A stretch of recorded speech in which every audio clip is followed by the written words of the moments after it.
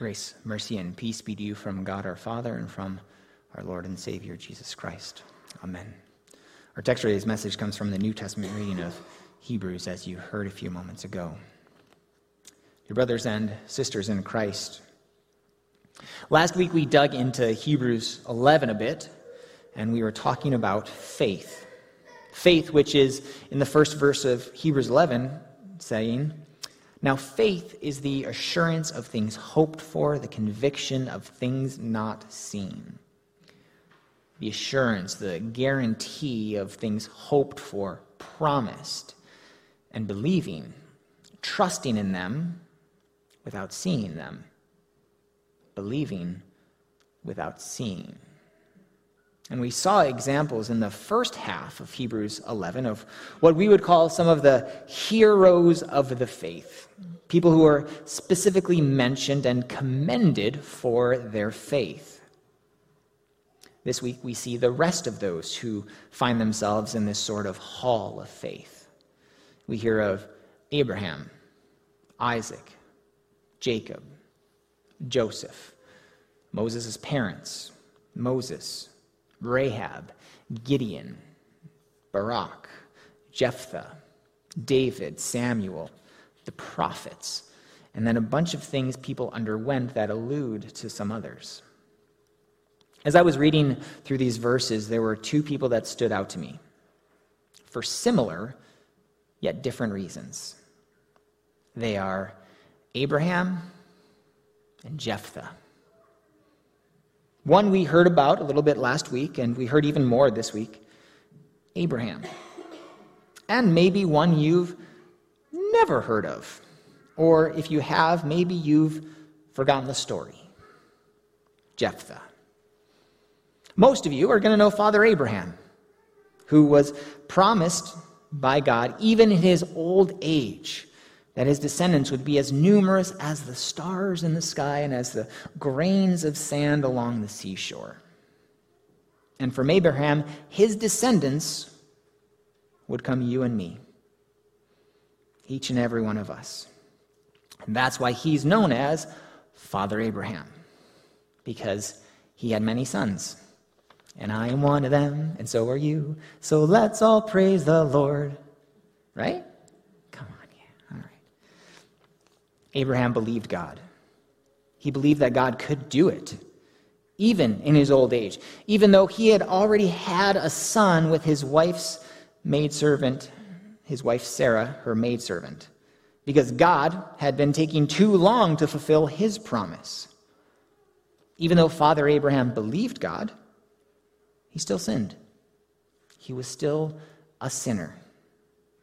And because of original sin, that comes from our original father, Adam, in the garden, sin has been passed down to each and every one of us. I'm probably certain that there's a song that we could make up about sinner Abraham having many sons who are sinners. And I am one of them, and so are you, and we all deserve death. Maybe not as catchy. More on that later. Eventually, God fulfills his promise to Abraham, and Sarah bears a son, Isaac. And then one day, God says to Abraham, "Go sacrifice your son, this only son of your wife Sarah, as a burnt offering on the mountain of which I am going to show you." Just like God's first act with Abraham was to lead him to the promised land for his descendants, he is leading Abraham now to a place where he is being called to sacrifice his son, through whom which all of those descendants are supposed to come. This was a test of Abraham's faith.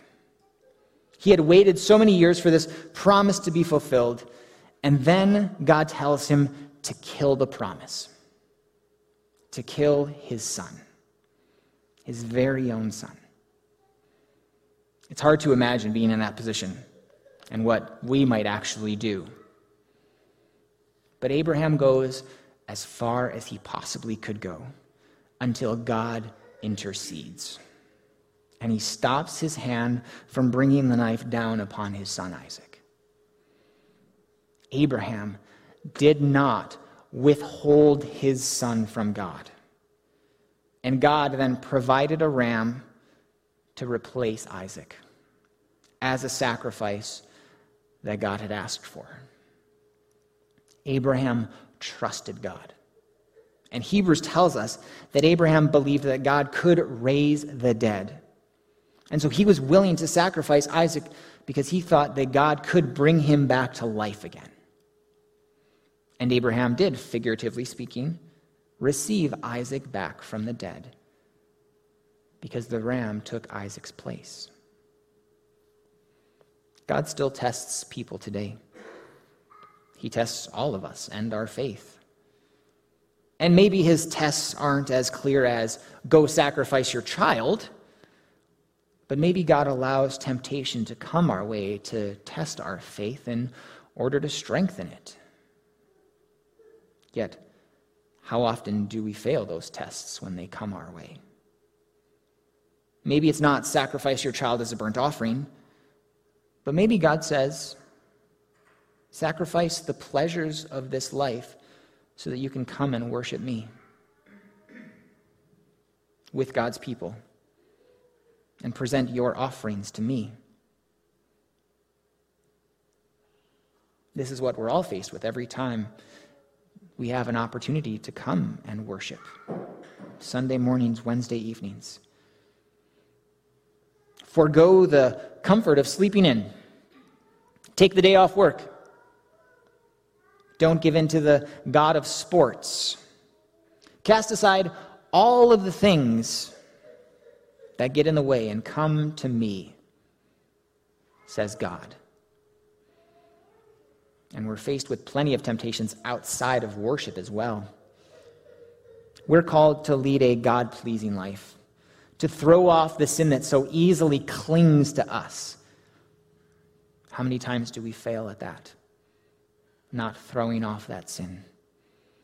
We heard from Colossians a couple weeks ago that we're supposed to put to death sexual immorality, impurity, passion, evil desire, covetousness, which is idolatry, first commandment stuff, anger, wrath, malice, slander, and obscene talk, lies. All of the sins you once walked in, or you're currently walking in, put to death. Why? Because the wrath of God is coming.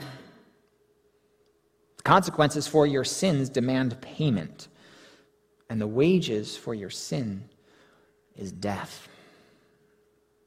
What we all deserve for our evil desires and sexual immorality and anger and slander and lies, for all of the times that we decide to live our lives the way we want, selfishly serving only ourselves and going against what God commands, what we deserve is death. Physical death, yes. We will all one day die on this earth unless Christ returns first. We also deserve eternal death. God's wrath and judgment being poured out on us and receiving what our sins deserve. Hell. And God would be just and right in giving us exactly that. Because we have all sinned against God time and time and time again. We have failed to live up to his standard. We have put many other idols before him, and we have failed many, many tests of faith. And sometimes our faith has even been found missing as we have walked away from God completely. God does not walk away from us, though. He never leaves us. And when the time comes for the wrath of God to be poured out on us, God intercedes. Just like when God interceded as Abraham's knife is coming down upon Isaac. And then the ram took his place as the sacrifice. God intercedes and has another take our place as our sacrifice. Not a ram, but the Lamb of God to come and take away the sins of the world. to come and have the wrath of God poured out on him, not us. Jesus, who for the joy that was set before him endured the cross, despising its shame. The torture, the beatings, the mockings, the shameful death of crucifixion. Jesus willingly, gladly did it for us so that we would receive the forgiveness of our sins, so that we would not suffer death, but that we would have eternal life. God intercedes on our behalf for our good, and in doing so, God did not withhold his very own Son. God doesn't always intercede, though. And this brings us to the story of Jephthah. How many of you know it? Great. You're going to hear a little bit of it. Found in the book of Judges, Jephthah is a man chosen to lead the people of Israel over the Ammonites. Jephthah was a mighty warrior, but he was an outcast because he was the son of a prostitute. But one day, the people from the land where he was from, the land that he had been driven out of, came and asked him to be their leader. He was hesitant because these were the same people that had rejected him. But ultimately, he accepted and was made their commander. God was with Jephthah. The Spirit of the Lord came upon him as he made his way toward the Ammonites. And as he was going, Jephthah made a vow to the Lord. He said, "If you will give the Ammonites into my hand, then whatever comes out from the doors of my house to meet me when I return in peace from the Ammonites shall be the Lord's, and I will offer it up for a burnt offering." The Lord gave Jephthah victory that day. It's like one sentence, so it doesn't seem like it was a very hard-fought victory, probably pretty easy. And as Jephthah makes his way home, his daughter came out to meet him with tambourines and with dances. She was his only child. Can you imagine? Here you are on this high of victory. You've been restored by the people who have disowned you. And the first thing that you see as you return home is your only child coming out of your house to meet you. And now all that matters is this vow that you've made. Now, we don't know Jephthah's reasoning for making this vow to the Lord. Plenty of people have made vows during this time in history. And maybe Jephthah was taking a calculated risk. Maybe he was kind of throwing his words out recklessly. Maybe he was hoping for additional assurance from God. Who knows? But it's a vow he now regrets. He tears his clothes in great sorrow because he knew that he had made a vow to the Lord that he could not break. In fact, it's a law. It's a law written in the book of Moses. It says in Numbers, "If a man vows a vow to the Lord or swears an oath to bind himself by a pledge, he shall not break his word. He shall do according to all that proceeds out of his mouth." His only daughter went away for a couple of months and grieved. And when she returned, Jephthah did to her as he had vowed. Jephthah offered up his daughter as a burnt offering. And God did not intercede. He did not stop the sacrifice of Jephthah's daughter. And it was Jephthah's vow to God, so Jephthah couldn't stop it. A stupid, stupid vow that he couldn't take back and he couldn't break. Why didn't God stop it? We don't know. We can compare this to the story of Abraham and Isaac and say, God, what gives? How could you let this innocent girl be sacrificed when you stopped the sacrifice of Isaac?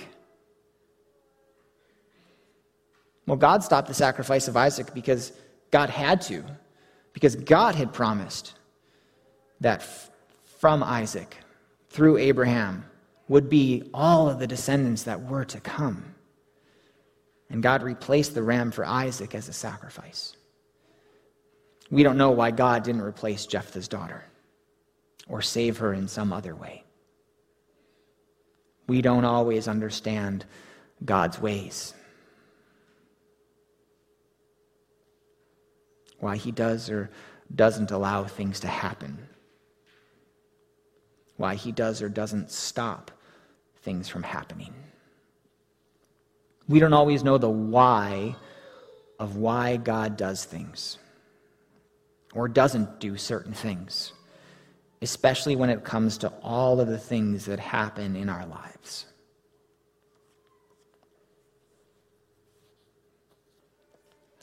Why did God allow my child to die?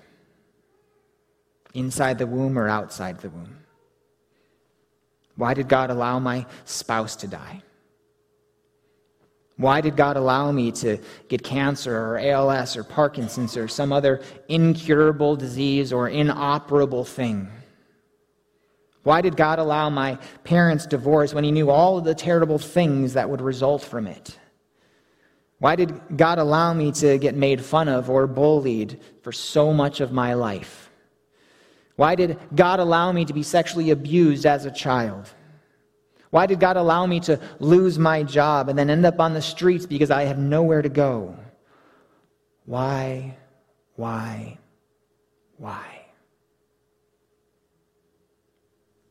We don't always know. Here's what we do know. The reason that bad things happen in this world is because of sin. The effects of sin are felt on all people and places everywhere. And sometimes that is as simple and as accurate as we can be. Sin is the cause.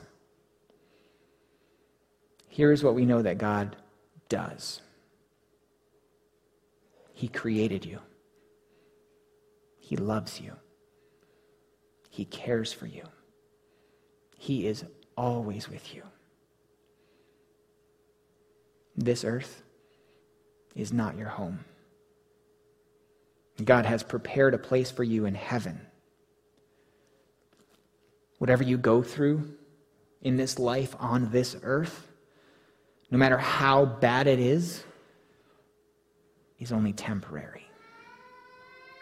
What matters the most, and the things that are sometimes hard for us to focus on through all of this earthly stuff, are the things that are eternal.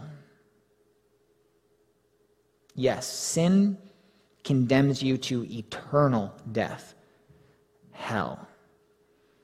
But God has stopped your condemnation with his own sacrifice. Jesus is the sacrifice who takes our place. Just like God provided the ram to replace Isaac, God provided Jesus to replace us, so that we would not suffer eternal death.